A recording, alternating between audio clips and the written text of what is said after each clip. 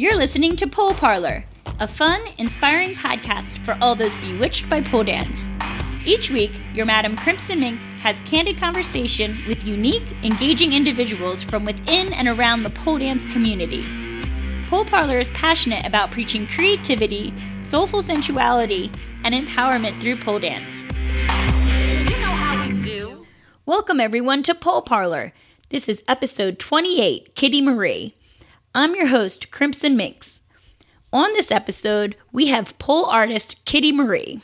We talk about how Kitty was oblivious to the pole community as a stripper and how she became obsessed after discovering videos online by Janine Butterfly and Natasha Wong, her life as a pole dancer and studio owner in Japan, and then the reality of pursuing a pole dance career in Los Angeles, and also how she uses diverse interests, including burlesque, male pole dancers, and the fetish community to inspire her performance style. As always, check out Kitty Marie's post-podcast interview on the blog at poleparlor.com, where she shares her favorite photos, music, video, and more. And I apologize in advance for my hoarse voice. I just returned from Pole Expo in Vegas, which, though amazing, has left me struggling health-wise. But luckily, Kitty does most of the talking from here on out. So let's bring her on.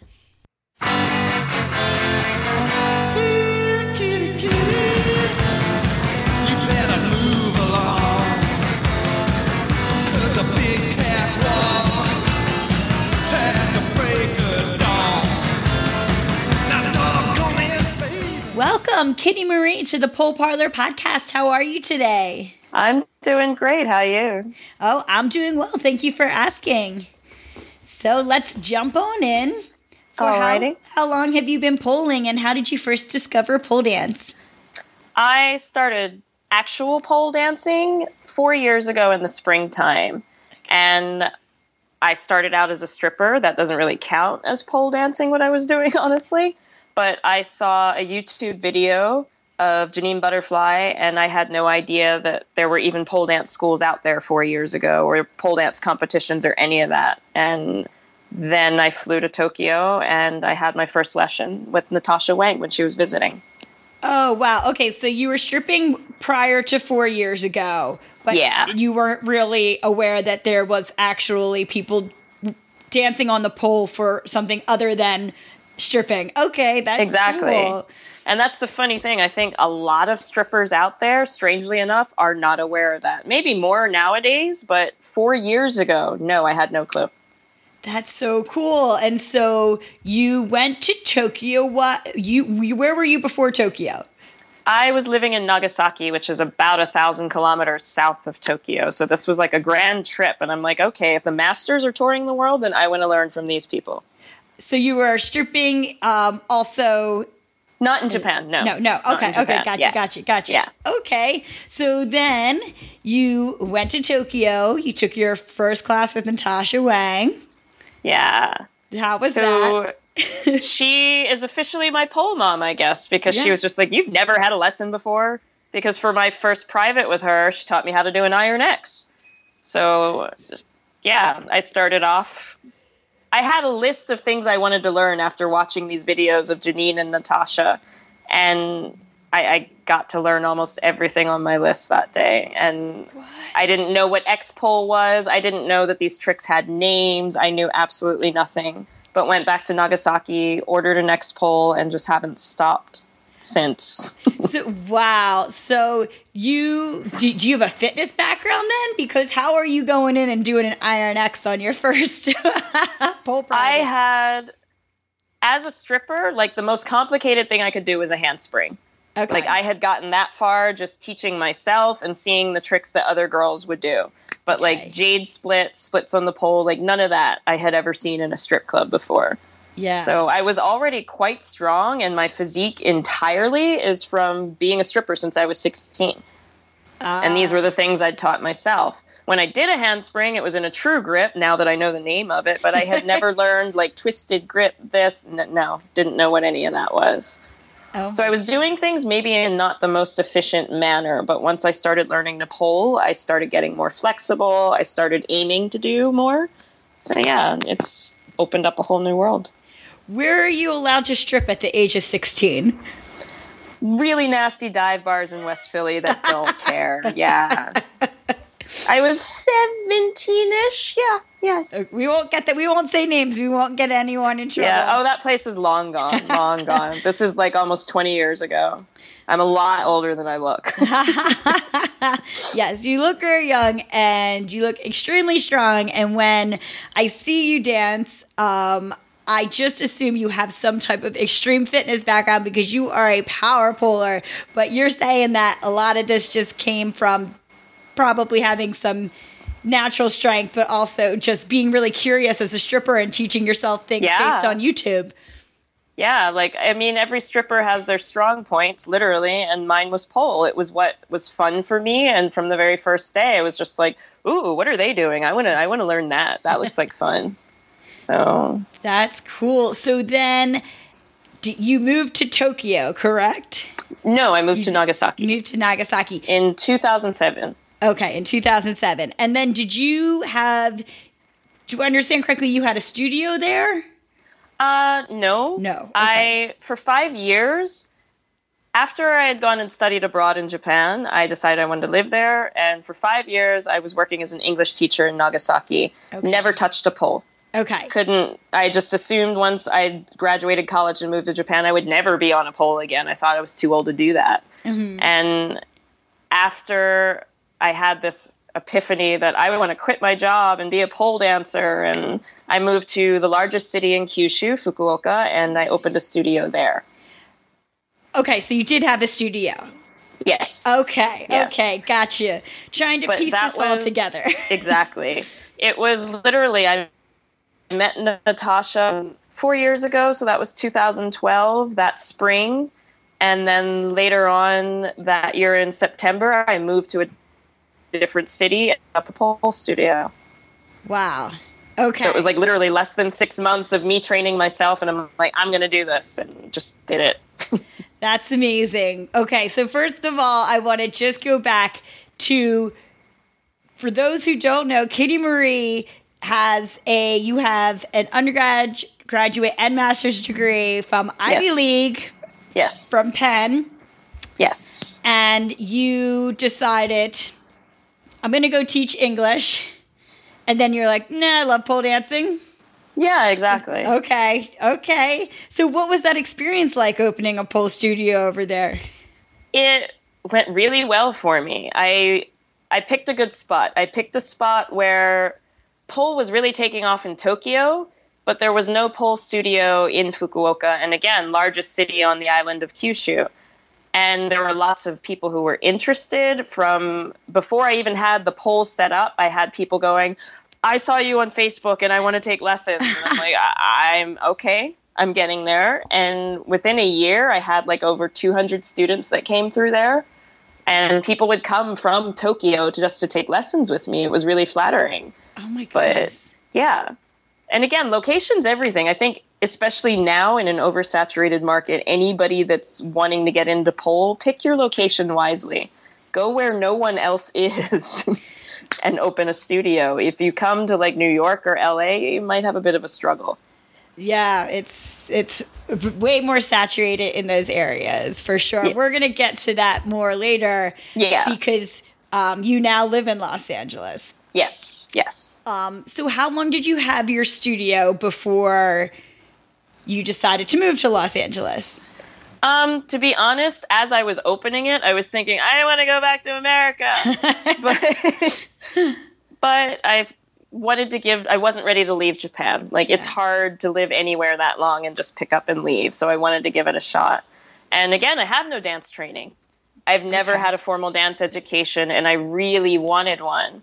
And I came to visit in 2013. I visited LA. I got to see the choreography house, which was like my dream studio.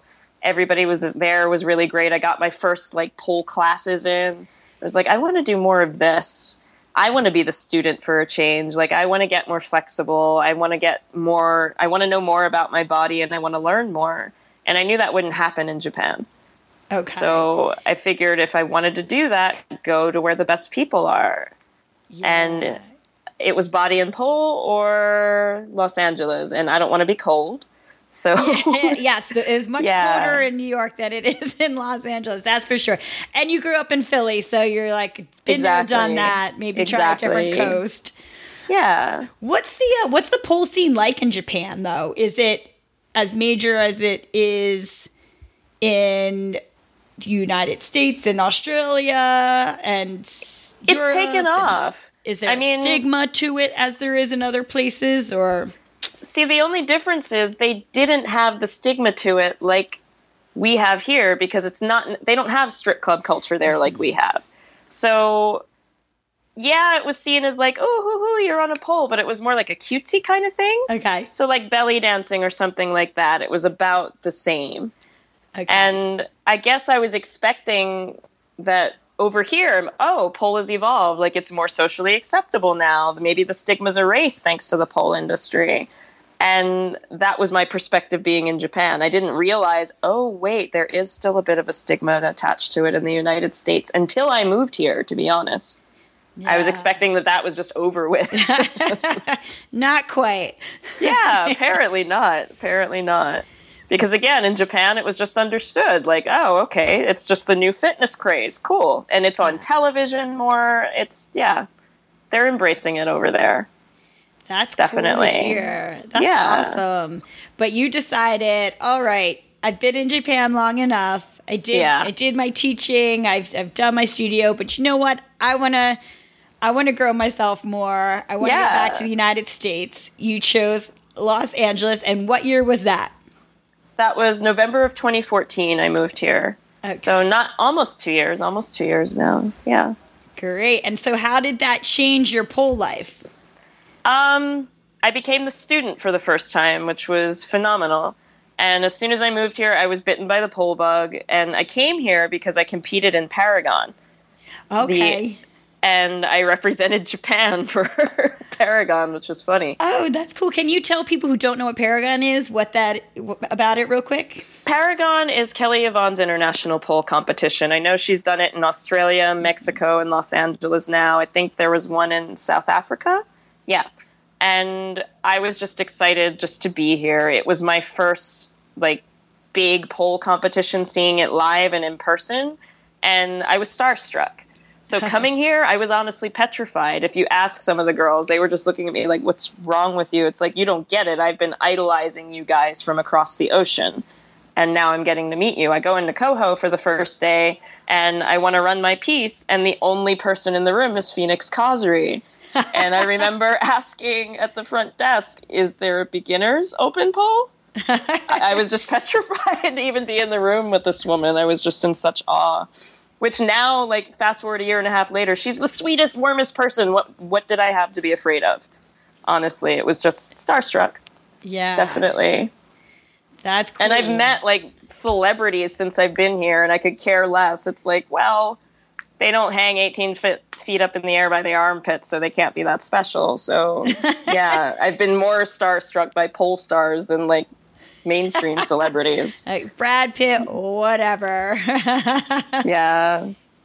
But that's cool. So what did you started doing competitions? Did you start performing? Did you do stripping here too?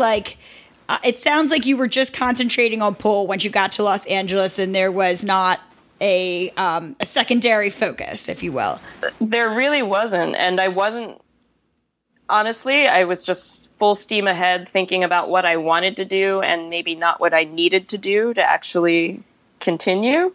So I was just performing wherever I could, sometimes for free, sometimes for super, super cheap, and having to drag a next stage because I wanted to get my name out there. Cool. And for money, literally the day after I moved here, I was on stage in a strip club. I came here with nothing. I had 3 suitcases and a pole and no money to my name. And if it wasn't for strip clubs, then I wouldn't have had an apartment within a month. I wouldn't have been able to compete in 2 national competitions and win them within 6 months. All of that was funded mostly by strip clubs. And I wasn't expecting to have to do that, to be honest. I thought I would have more income coming in just being a pole dancer. And in the beginning, it was more like polling for free or spending money to pole just to get my name out there. So yeah. Again, things I didn't plan for or think about, and I didn't care at the time. I was just happy to be here. Yeah, something that, that's come up on the podcast many times is that we are still, as pole dancers, kind of just performing for each other. Yeah. And so it isn't as big as like, a moneymaker for as prevalent for, say, other areas of dance. And it's tougher to make a living doing it. So can you talk to us about your strip club experience? Because do they appreciate that you can Iron X, or are you just kind of like... That's like one of the last things you'll do, unless you've got like some personal trainer dude in there who's like wanting to see it. But for the most part, you don't want to do anything that emphasizes how strong you are. Oh, interesting. Yeah. And to be honest, I think one of the best pieces of advice that was given to me years ago was at that little club in West Philly. And lucky he pulled me aside. He was just like, you left some money at the top of the pole.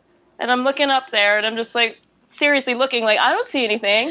And he was just like, exactly. Ain't no money at the top of that damn pole. So why do you keep climbing it?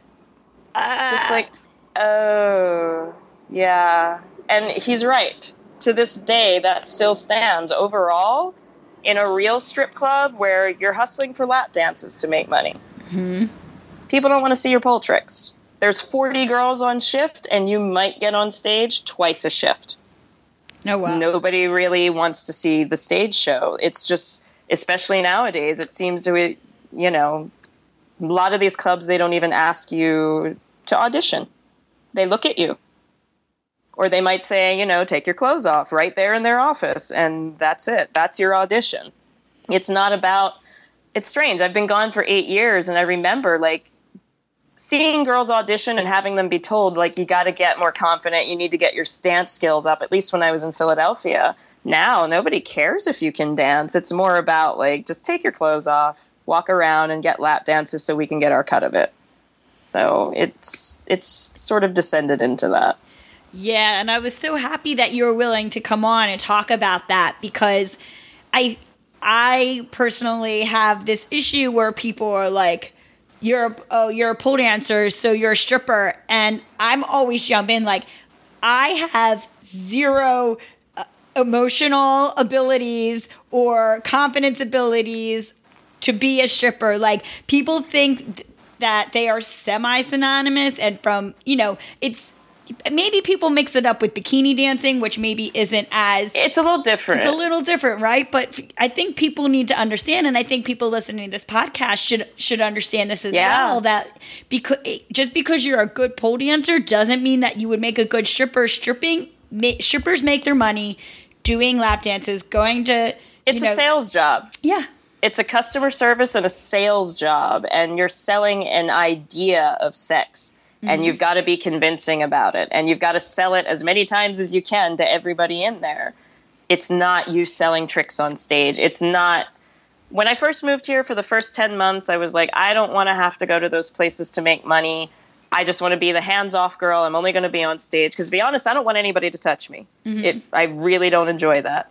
But working in those places, I was going broke. I couldn't afford to pay bills and barely making any money. It was more fun because all you had to do was dance on stage. Yes. But then you have days where it's like, well, I made $20 today in 6 hours. And that's the reality of it. But if you go to these lap dance factories, you can make way more money there. It's just the truth of it. And it's sad but true. And after 10 months, I just gave up. And I was just like, you know what? I've put myself in a position where I have to go there now. And I wasn't happy about it. But I wasn't going to do what some people suggested, which was, do you have to be so public about the fact that you're a stripper? I'm not going to be ashamed of it. Because, again, this is what feeds me. This is what enables me to keep pole dancing. So fine. Yeah, I'm going to put it on Instagram. Come find me if you're brave enough at Dames and Games today and get a lap dance. Whatever. I don't care, because I needed to make money. Yes. So... Yeah. So I'm so happy that you're willing to talk about that and share that with us. So, people who maybe aren't familiar as much with strip clubs have an understanding of how different pole dancing and true stripping is. Yeah. Yeah. Like the clubs that I was working at when I first got here, I don't consider that a real strip club. And the more popular places in LA that are known for having the, quote, best pole dancers, that's not a real strip club. It's a show bar. Yeah. And you only make your money on stage. If it's a real strip club, it's cutthroat. There's dozens of girls and hundreds of guys, and you just have to keep moving and keep it in mind that whether it's positive or negative, their opinion doesn't make you you.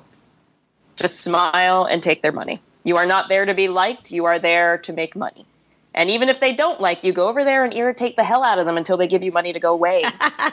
It's about the money. It's not about being liked or being a good dancer, honestly. Yeah, and there's definitely no shade toward those other clubs that you mentioned that are less strip clubby, but there is a difference, because that is there is way more appreciation for the dance, the stage performance, and there aren't back rooms there. Yeah, where they're required or where they're kind of necessitated to go to bring clients to. I recommend people checking out Lux ATL's podcast. It's called definitely Stripcast, because she talks about it very candidly as well, and it's just like super interesting. So there's different levels to it. Again, there's no shade on those clubs because yes, I had more fun there, but I wasn't making any money there.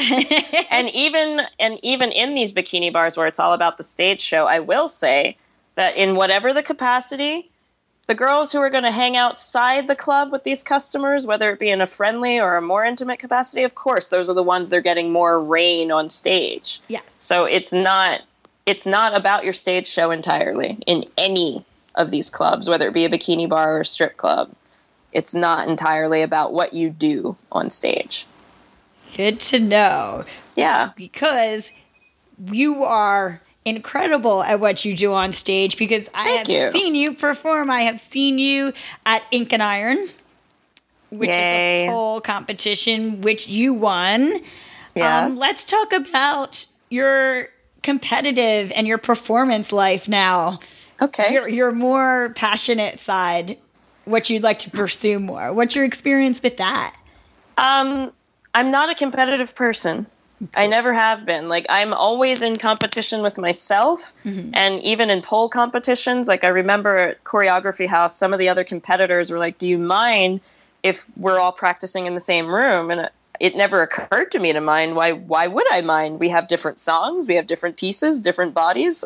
Who cares? Yeah. We're all going to compete in the same competition. Like, to me, it's not a competition. It's more like a really awesome show that we're working really hard to put on. That's cool. So I don't see it as, no, I can't show my pole passes to anybody because they might steal it. I don't even think that far about it. It's like, this is my piece. This is what I want to achieve. And I just want to do the best that I can. I want to do better than I did before. So I think I like performances more because it's never in my mind like I got to beat out somebody else. I really don't care. I really don't care. And I love performing. There's less pressure. Everybody in general is happier. It's just a more jovial environment. Yeah, I would say burlesque shows have been my favorite places to perform because of that. That's cool. Have you done pole performances in burlesque shows? Oh, yeah. Like most of my pole performances since I've been here have been at burlesque shows, which, by the way, are the lowest paying pole performances I do, but still the most fun. Definitely. The audience is super warm and receptive. And as opposed to, you might have about 50-50 people who are like, she stripped down the pasties and the thong. I don't know if I like that. At a burlesque show, everybody's expecting you to do that. Yeah. So they're really receptive of it. And there's no great divide about it. And they're just super appreciative of you. Yeah. I like that. Yeah. And you reach a larger audience typically at burlesque shows. It's more of a mainstream audience. Like, a lot of people have never seen that on a pole before. And they always tell me that afterwards. Whereas at a pole show, like you said, it's pole dancers performing for each other. Yeah, I feel like we're currently bridging that gap. And, those who listen to this podcast regularly know that I am a huge fan of burlesque and that I do see it as a great way to kind of mesh different dance styles and to reach exactly what you said, which is getting like pole awareness out there. Yeah. Because we can't just keep performing for each other. And I think that is like an issue with pole shows, is that we're kind of just targeting the pole community, where like we want people like, people who go out on weekends who, let's check out this burlesque show. Like, do people really do like, oh, let's go find a pole show to check out? No. Yeah. And again, like, we need to do more to get it more mainstream and attract a broader audience. And I like the burlesque shows for that. They're great. They're super receptive to pole. And again, I call it polesque. The next thing that I want to do with polesque is I need like a headset mic so I can sing while I'm on the pole. Oh my gosh. Do you I'm working sing on also? that. I love to sing. Singing and dancing are my passions, to be honest. That's so cool. And you're also like, you have that stage presence understanding, like your costumes are very well thought out and very creative. Thank your you. audience engagement is incredible. Like things that make people want to watch you. I think you have that down. Hashtag honorary drag queen. That was why I did a RuPaul song for Ink and Iron. I had a few pole dancers tell me, oh, you want to pick a rock and roll song, like that kind of crowd that's not going to go over well. I'm like, this is what I want to do. This is what makes me happy. So, and I think it made the crowd happy. Definitely. Yeah. I think drag queens are the fiercest performers that I've seen, especially some of the fiercest women I know. So they inspire me greatly every time I perform. Oh my gosh, that's so cool. A random aside, I just started listening to RuPaul's podcast, which is excellent. Oh my God, I haven't heard it. Yeah, it's really good. So total aside, but how do you, I see it. I see the whole drag queen thing. If you had to kind of describe your pole style for those who don't know you or who haven't seen you dance before, how would you describe it? Imagine if Catwoman was a pole dancer. Cool. It's like a superhero on a pole. It's powerful, but it's sexy. Yeah. Definitely. I like to keep those elements together. When I started on the pole, a really good friend of mine was just like, do guys do this? So after I got in my whirl of Janine and Natasha videos, I just started searching male pole dancing. And because I realized, like, with my body type, it's easier for me to do a lot of what people would consider more masculine pole style because of the power poling than it is for me to do, like, the super flexy things, because I've never been flexible. Like, this is the most flexible I've ever been in my life. And I like taking the guy's movements and making it sexy, putting on a pair of high heels, and again, giving it, like, a superheroine kind of a feel. Yeah. I like that. Yeah, you're a total superhero. Like, for those who are just like listening and want to like type it in their phone really quick. Kitty Marie's Instagram is iDanceBot. So, yes. Yeah. So type it in, check out some of her videos because it's like they're super powerful. It's so strength based, but it's so sexy. And I'm a kitty. You're kitty. It's strong, but it's fluid. It's got to be to the music. Musicality is everything to me. I have a lot of videos where I'm not doing tricks. I'm just dancing because to me, I follow a lot of polers on Instagram that they might not be considered advanced polers, but it's because of their connection with the music that I'm like, this person is going places. Yeah. And I see it very early on. It's like, it's not about the tricks that you do. It's how you weave them together and how you express the music for me. Because, again, dance for me, I don't want to see gymnastics. I mean, if that's your thing, that's fine. Yeah. But for me personally, I want to see a dancer. Yeah, and it's music is everything. And that connects how you're polesque and all of that. Something, I've noticed if we want to dance for people outside the community, they are going to recognize the beauty in your movement attached to the music as opposed to, holy shit, she just did that latest trick that everyone's been doing in that challenge online recently. Like people without pole knowledge can connect to it and want to see more. Yeah. There's a lot of things that we do that if for the uninitiated, it all looks the same. Yes. And to have a decent variety in any performance, it's about changing your shape in relation to the pole and making it weave with the music. And it's funny that some tricks that mainstream audiences go freak out for are just like the easiest things ever. But again, it's still an impressive shape to make if you're 15 feet up in the air. And things like grip changes and all of that, like they don't see that. They don't understand the difficulty that's involved. So it's something to consider when you have a mainstream performance at like a nightclub or something like that. They like dynamic things like sudden drops, splits, but if it gets too technical, then you lose the audience.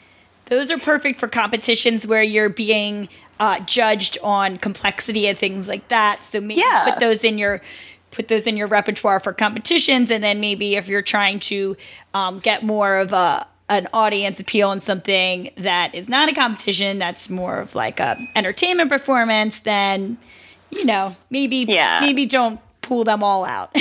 Exactly. It's like keep it so it's accessible to the mainstream audience, and think about the audience that you're performing for. If you're performing for pole dancers, by all means, put out all the stops.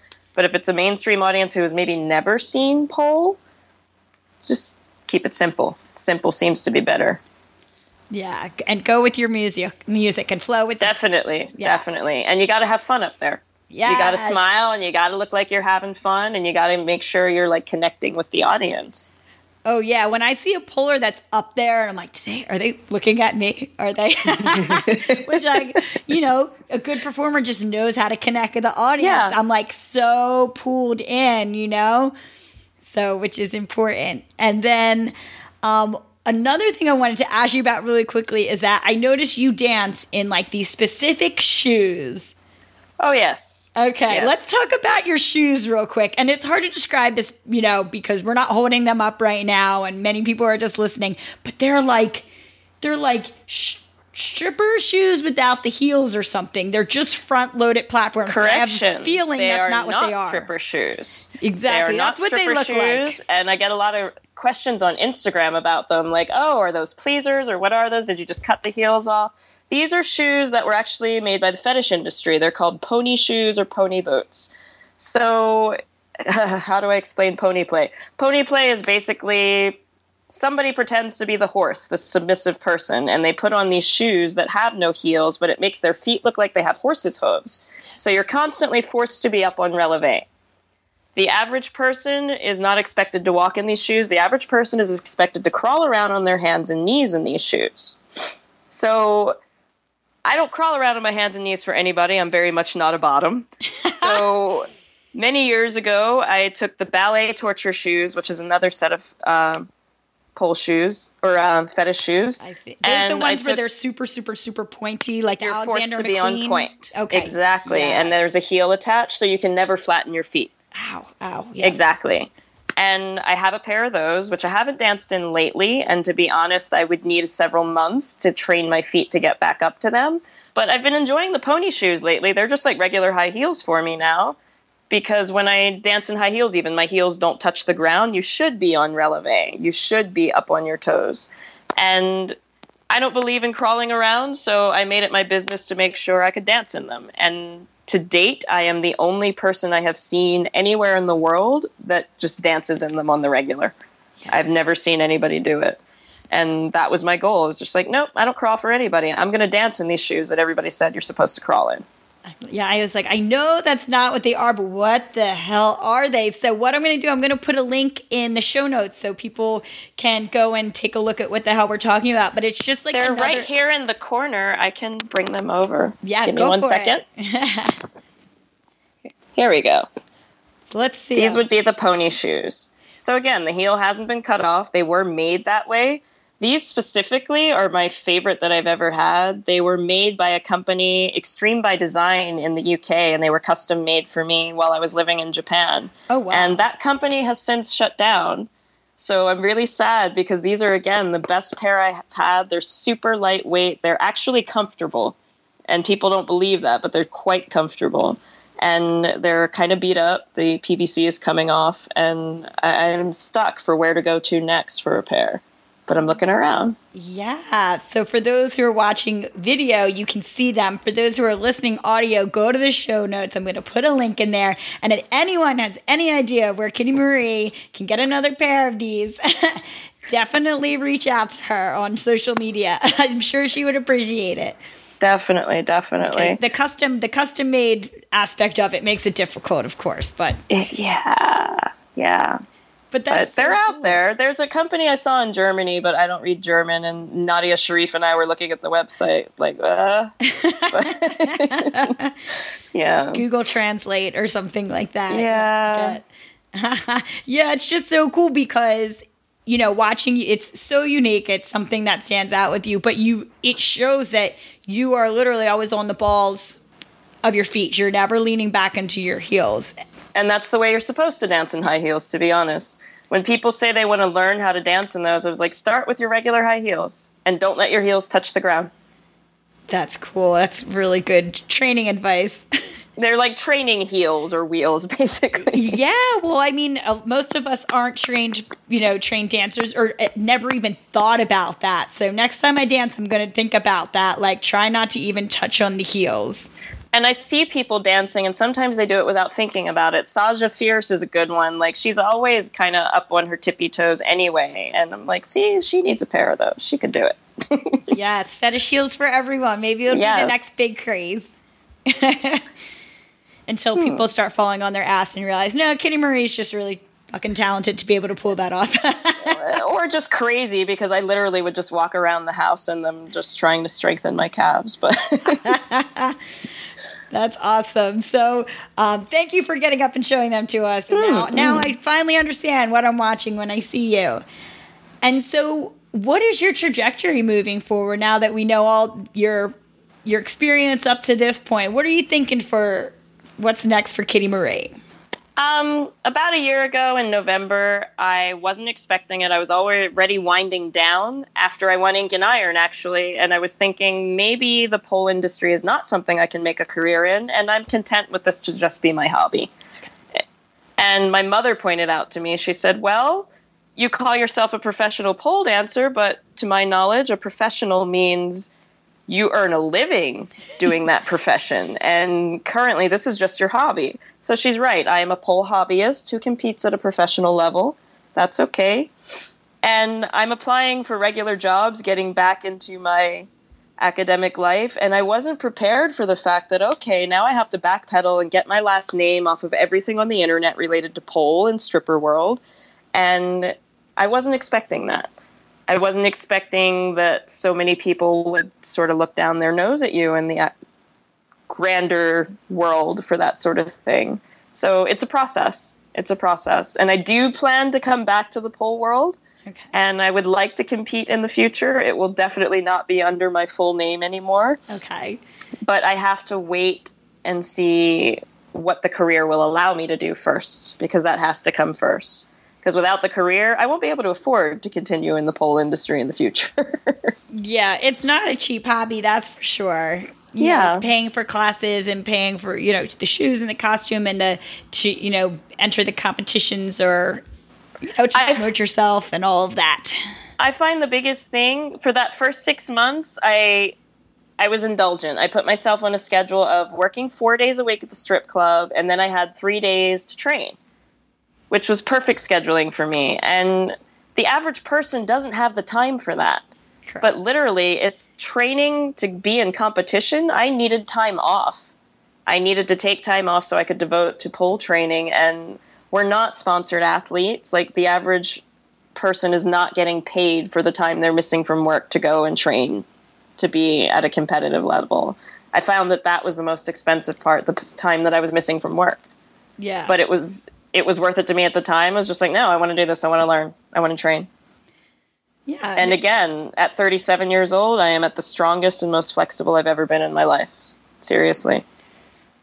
And you lived. You're not like, I see, it looks like you were in an apartment, a home. I don't see you recording this by a dumpster somewhere. So you made it work.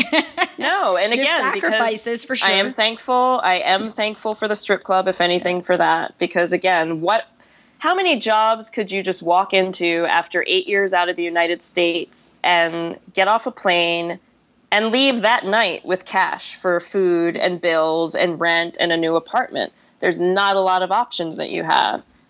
But if you can make it work, you can walk into a strip club and you're going to leave that day with some money. Yeah. So if anything, I'm thankful for that. It served its purpose. It got me back on my feet. Yes. Yes, you definitely made the sacrifices you needed to make, but I think it's really helpful for me to hear this, and I'm sure for other people to hear that it's not this glamazon life where you move to LA and then all of a sudden you are performing in these pole shows and you are just making it rain on yourself through pole performances and teaching a few classes or whatever. So it's you have to really grind and you have to make sacrifices, and everyone needs another job. People just don't Instagram about their other job all the time. Exactly. And I didn't realize that. Like, maybe perhaps it was naive on my part that all these people that I was idolizing, it wasn't until I moved here that I was realizing, oh, they have other full-time jobs. They're not full-time pole dancers. Yeah. Ooh, okay. Yeah, so don't beat yourself up, guys, when you're thinking like, I'm not getting, developing as quickly as a dancer as some people. We don't know what's going into that, or they're not working and they're really struggling and training, like you said, indulgently multiple times a week, intensely. So and it's for some people, if you can afford to make it work, more power to you, keep going. Yes. But there's a lot of us, because of families or whatever financial obligations we have, that we can't afford to do that. So maybe our pole career or our pole progress is not as fast as we would like it to be. And I reminded one of my students since I've been here, she was like, I feel like I'm really falling behind when I go to class because I've got the wedding coming up and I've got this coming up. And I was just like, girl, this is your hobby. What do you mean falling behind? Why are you comparing yourself to anybody in a classroom full of people who are doing this as their hobby? And like you said, you're getting married. You just started a new job. The pole will always be there. Yes. And you do it for fun. So don't put that pressure on yourself that I have to do like the new trick that everybody else is doing or whatever everybody else in the class is doing. Do it at your own pace and keep having fun with it above all. Seriously. Amen. People need to hear that, and people need to remind themselves of that. So I'm so grateful that you mentioned that and brought that up. Yeah. Cool. Okay, so let's jump in to the second part. Okay. The questions I ask anyone because I'm super curious. Okay. You've mentioned a few people, but who is your official pole crush? Official pole crush. See, there's pole mom. That was definitely Natasha, because she was so complimentary to me, and her story was so inspirational to me that 29 she started pole. And again, I went to Japan thinking, I'm never going to touch pole again. I'm too old for that. But pole crush, again, when I'm in the presence of Phoenix Cosry, I feel like I'm in the presence of God. And she's like the one person, like, she's just so sweet and just regal, honestly. I'm like, I got to stop saying fuck. Oh, God. I just get so, even now, I kind of get nervous around her. It's funny. She's a sweetheart. But the men, like, I went to see Napa last year, and more than anything, I was impressed by the men. I think there's so many male polers popping up lately that when I think sexy polers, there's a lot of guys that come to mind. And whether it be, like, all the Russian crazy boys with their break dancing and this guy spinning around on a static pole with a cup grip, one-handed Iron X? Excuse me? Yeah. The people like that caused me to invent the word arousy, which is like arousal and jealousy.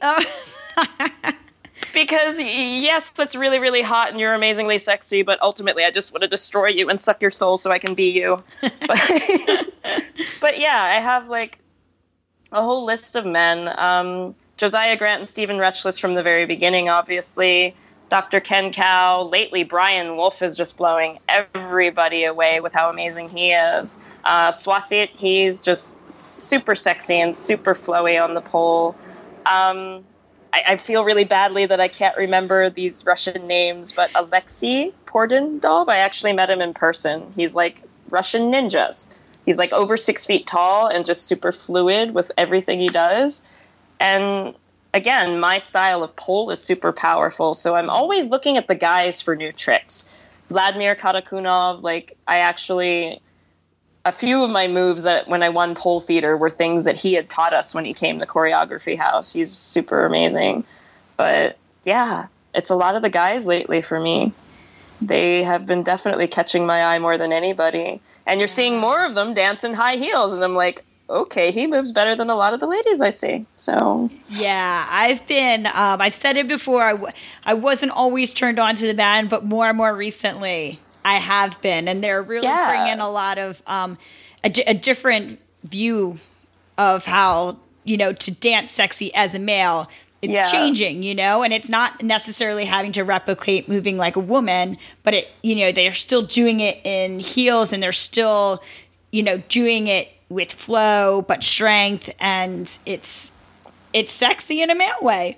Exactly. There's sexy in a male way, or society's expectation of a male way, like the breakdancing kind of, I only use my arm style.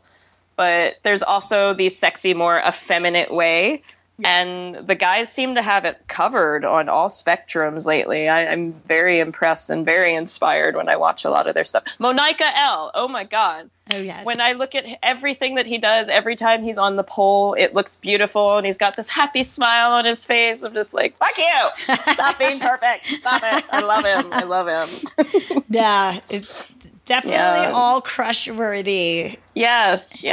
And Monica is somebody that I'm just like, this boy, if anybody deserves to be making a career out of simply pole and aerial, him. Everything he does is just beautiful. And I mean, again, for all of us, there's so many of us that are talented, and I feel like you need to be a pole dancer and do nothing else with your life. But financial obligations in life dictate otherwise at the current state of the industry. That's correct. But, that's what we're doing our diligence to change things. Yeah. It's kind of a catch-22 because especially with the sexier styles of pole, there's definitely still a stigma attached to it. But I find that when it comes to selling like pole fitness and pole classes, most of the people that want to take it, they like the sexy pole aspect, and that's what they want to do. So there's this great divide of we want to get away from the strippery styles, but that seems to be what's selling well. So I don't think we can. And why would you want to separate the two? So I don't know if it's going to be possible, honestly. Yeah, I think people just need to see it more. It's like the more people are seeing it in movies and videos and in burlesque shows, and Vertical Joe said, I love that she was like, I'm just so tired of people being offended every time they see a damn pole. Like, people just need to get over that. It's a pole, And again, the Japanese had a very healthy sense of, this can be used for many things. Yeah. And over here, it's just like, it's a stripper pole. Immediately, it's just a stripper pole. I'm like, okay. And they don't want children on the pole. That's the thing. I had children that were amazing students in Japan, like 4 years old. Wow. And no, I'm not teaching them like the things that I would teach somebody who wants to do like twerking and heel clacking. But again, there's many different styles of dance, just like there's many different styles of pole. You're not going to teach kids the lambada. I mean, it's like, consider your audience, but there is a type that they can do. So you can give them the more fitness gymnastic aspect. And again, for the Japanese, like every elementary school that I ever saw had like a grouping of 12 giant poles that you would never see here in America. But it was just like a set of poles for kids to climb and do like fitness tricks on. They teach you in gym class.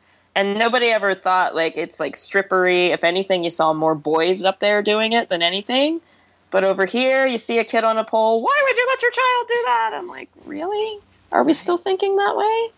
It's amazing. And we just established that stripping really has very little to do with the pole. It just happens to be an object that is in a strip club. Yeah, I mean, again, we could go into the whole phallic worship of it, which is what I love about it. But, we can go into it a little bit. Yeah, because, it's dancing around a great big phallus. And even the girls who don't do tricks on it, like you're being suggestive with it. You're putting it between your butt cheeks like you're swiping a credit card or something, you're kissing it or whatever you're doing to it. You're, again, make love to your pole just like Jimi Hendrix makes love to his guitar. Like it's your instrument, definitely. Ooh, I love that. Yeah, I remember I had a teacher once that was just like, yeah, just treat it like a dick if you're trying to be like sexy. And I was like, well, that's a little crass, and that, may turn people off. But it was one of those like erotic sexual classes, and I was like, yeah, okay, no, I think that. Don't just like, kung fu grip it or whatever. Like that's part of your dance, and it's just like Jimi Hendrix guitar. Like if you have a chiffon fabric, how are you going to move with that? How are you going to like hold it and treat it? Yes. It's your partner that you're dancing with, and treat it that way. Definitely. Yeah. And so I feel like we're kind of leading into it. And you've kind of mentioned a few things already, but how would you like to see the pole community evolve over the next 5 years? Wow. That's the one question it was tough for me, because I know what it would take for it to evolve, and I'm not sure that that's possible, to be honest. It's like any other adult hobby out there, in that without mainstream support, it's not going to grow. Mm-hmm. And there are so many other things out there like skateboarding and BMX biking that it's a little easier to see those things get mainstream support because, okay, kids can skateboard, kids can, do these sorts of sports. But with pole, again, there's the sexual stigma attached to it. And a lot of mainstream sponsors don't want to touch that. So I don't know if they ever will touch it, to be honest. And if they do, I see it going in a very gymnastic direction where it's going to be an apparatus. It'll be a vertical bar, basically. It'll be an apparatus that they use in the gymnastic competitions, which means there won't be as much of a dance element involved, to be honest. It'll be mostly children that you see doing it. That's fine. But then that leaves out all these people who enjoy it for the dancing and the sexiness. So I've always wondered, why don't we put pole in the X Games? Like, we're so hard pressed to get into the Olympics. If anybody... Yeah. We talked about that like 2 weeks ago. Yeah. If anybody would appreciate a pole dancer, a bunch of BMX bikers and skateboarders would love to have us, I'm sure. Definitely. And they'd probably let us keep the high heels for the competition. I know. I'm like, since we started talking about that just recently on the podcast, I'm like, yeah, let's stop fucking with the Olympics. Like, let's get into the X Game. And like, I say, like, I think Red Bull should sponsor pole dancers. I really do. Like, I think if we're getting ourselves, in the right situations, that there is maybe this opportunity to keep the dance with the fitness, Yeah, and I feel Red Bull's a great one because they're already amenable to like a nightclub kind of environment. They've got the Red Bull girls, so they're not opposed necessarily to sexuality as a marketing tool. So yeah, more sponsors like that, or I don't know if people would be down with it, but getting somebody like an alcohol company to sponsor pole. I mean, competitions. Like we talked about this with Alethea Austin, that like Miss Pole Dance America, like we need like Budweiser money or like Jack Daniels money in there. Yeah, put on these major shows and competitions, and that's how you're also, once you have that money, you can do larger stage productions, and then you can bring in that outside community as well. So yeah. And I got to just say, like, last year I was nominated to be in Miss Pole Dance America. I didn't make it, and I didn't care. It was just the fact that, you mean one of my idols that, like, for years has just nominated me to be in her competition? I'm cool. Drop the mic. I'm just happy to be nominated, along with all of these other fabulous people that are also, some of them, idols of mine. Yeah. I felt like I did everything I wanted to do in the pole world, to be honest, after that. And yeah, that was just made me happier than anything, to be honest. Yeah, wow, I didn't know that, and that's such a good attitude to have. And it's not the last, it's an annual thing, so... Yeah, but it was just the fact that, people consider me to be at that level, and within 4 years, I was able to get there. And 4 years ago, I never would have imagined being there. I never would have imagined, like, standing in front of Alethea Austin at Ink and Iron and, like, winning anything, to be honest. So that, super, super happy about that. And maybe it's There's a pole crush since the beginning. Yeah. She's a good one. Yeah, she comes up often, and she's, like, a great person, too. So she's, worthy of pole crush status. Yeah. Everyone is. I feel like...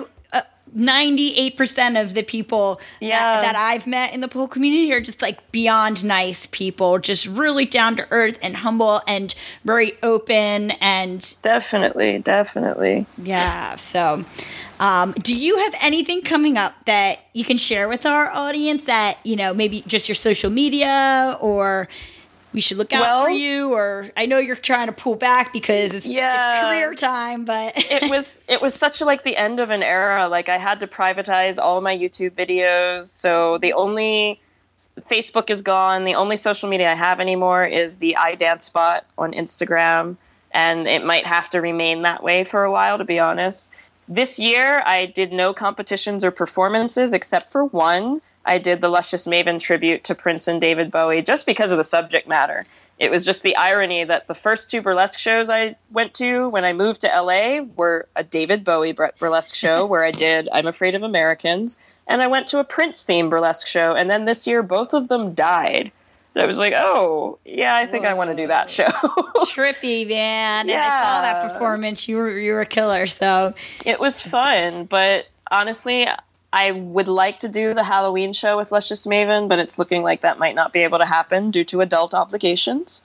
So, but yeah. Well, we'll follow you on your Instagram, and I'm always performing right here from home. Yes, perfect. And then, who knows? You're going to find that dream job that is completely open to it, and you are obviously still training. So, I would love to see you in Miss Pole Dance America in the future and other pole-esque performances. Oh, I'm not going anywhere. I'll be back. Good. I will be back. Trust me. It's just that I have to lay low for the time being. Gotcha. So. Yeah, we're wishing you luck with that because, we all like to feed ourselves and pay our bills. So it's understandable. Right? Yeah. Cool. Yeah. And so before I let you go, can you leave us with an empowering message or quote or anecdote, anything to leave us with? Yeah. Again, I was gone for 8 years, so I missed much of American development and slang and all this stuff. And YOLO is a new one to me. You only live once. Oh, you don't, yeah. Yeah. You can forget that. That's not cool anymore. And that's new to me, right? So, and again, I guess it's like carpe diem for millennials or whatever. Yeah. But I'm going to quote Cat Williams. You only live once? Nah, nigga, you live every day. You only die once. Yeah. Because in the interest of, just live for today and live for the moment and do what you love, and that's all well and good. But you have to remember that you're going to be alive tomorrow too. And that the things you do today are going to affect your life tomorrow and the lives of the people around you. So think and act wisely with that in mind. With that live for today kind of spirit is great, but you might want to have proper planning prevents poor performance, and effective risk management of your health and your finances also need to be considered. So I hate to be like the adult and voice of reason, but thanks, it's Mom. True. Yeah. It's true, and I sound like my mother, but she's right. She's so right. She calls my pole competitions your little adult dance recitals, by the way. So yeah, but she's right. I want to be able to continue what I love to do in the future, so I have to make sure that I'm prepared for that. Yeah, no, that's completely true. You have one life, so follow what you want to do, but don't be stupid about it. Exactly. And to be informed is the greatest thing. And again, if you can make a career out of pole, which a lot of people do, that's great. But you have to think about how much money am I going to make monthly? How much money am I going to make in 5 years with that industry? How much money am I going to make in 10 years? If I break both my legs tomorrow, what am I going to do for money? And if any of those things troubles you, then maybe that's not the industry for you. Yeah. And thinking ahead, I'm going to jump back into complete randomness real quick because I mentioned the RuPaul podcast, and I listened to one with Henry Rollins today. Oh, God, I love Henry Rollins. I know. Who doesn't? But he's great because he was, obviously, for those who don't know Henry Rollins, he's in Black Flag and Rollins Band and is like this major punk rocker. And he's still hot. Oh, yes, God. he is. Yes, he is. And so, but he said, like, when I was a punk, when I was, doing punk rock, I knew that it wasn't going to sustain me for the rest of my life. I saw where the Sex Pistols were. I saw where, other punk performers who I admire are. So I was also in the background working on acting, and I was working on my speaking, and I was working on my writing. And so, you can pursue something wholeheartedly and still think ahead and, just be wise about it and set yourself up for, what's next? Because, we do age, and, you can't be an athlete forever, not to be pessimistic about it, but our bodies have its limits. I mean, granted, like another one, Mary Carroll is such a pole crush of mine. A lot of us call her fairy pole godmother. People may not know her. Can you just tell she's Mary Carroll is in her 60s. Yeah. And just getting more flexible and stronger every time I see her. Just beautiful, sweet personality. Pole is her hobby. Yes. And she's told me many times that no, in my 30s, I wouldn't have been able to do this. I was raising kids. I had things to do. But yeah, again, thinking long term. You can do this when you're older. It's just that, make sure that you have a safety net that ensures that you can still do that later. Correct, because you always want to enjoy it too, and you can do it as a hobby forever. Yeah, definitely. And the thing is, as an athlete, it's a realistic thing to consider that you could suddenly be injured or ill and not be able to work as a pole artist. Yes. And what are you going to do during that time? Do you have a safety net to fall on? And if the answer is no, then the industry is not for you. Definitely not. Or anything that requires your body to be your main source of income. It's great advice. You've left us with a lot of great advice today. Yay! Yeah, you were so fun. It was so great speaking with you. I appreciate you taking the time and being so honest with us about everything. No, that was fun. Definitely. Because I want everybody to know the facts before they want to get involved. Yes, and so I encourage everyone to follow Kitty Marie on Instagram if you're on there. If not, YouTube's are private, the Facebook is private, but you'll be seeing more of her for sure. Oh, I shall return. I shall return. For sure. Definitely. Kitty Marie, thank you so much for being on the show. Thanks for having me. You're welcome. Bye. Bye-bye. Thank you for listening to the Pole Parlor podcast. Want more? Visit poleparlor.com for show notes and to link to the Facebook group where you can connect with other poloholics and continue the conversation. Listen to past episodes and subscribe to new episodes on the website, YouTube, iTunes, Stitcher, or SoundCloud. Lots of love, babes. Thanks for listening.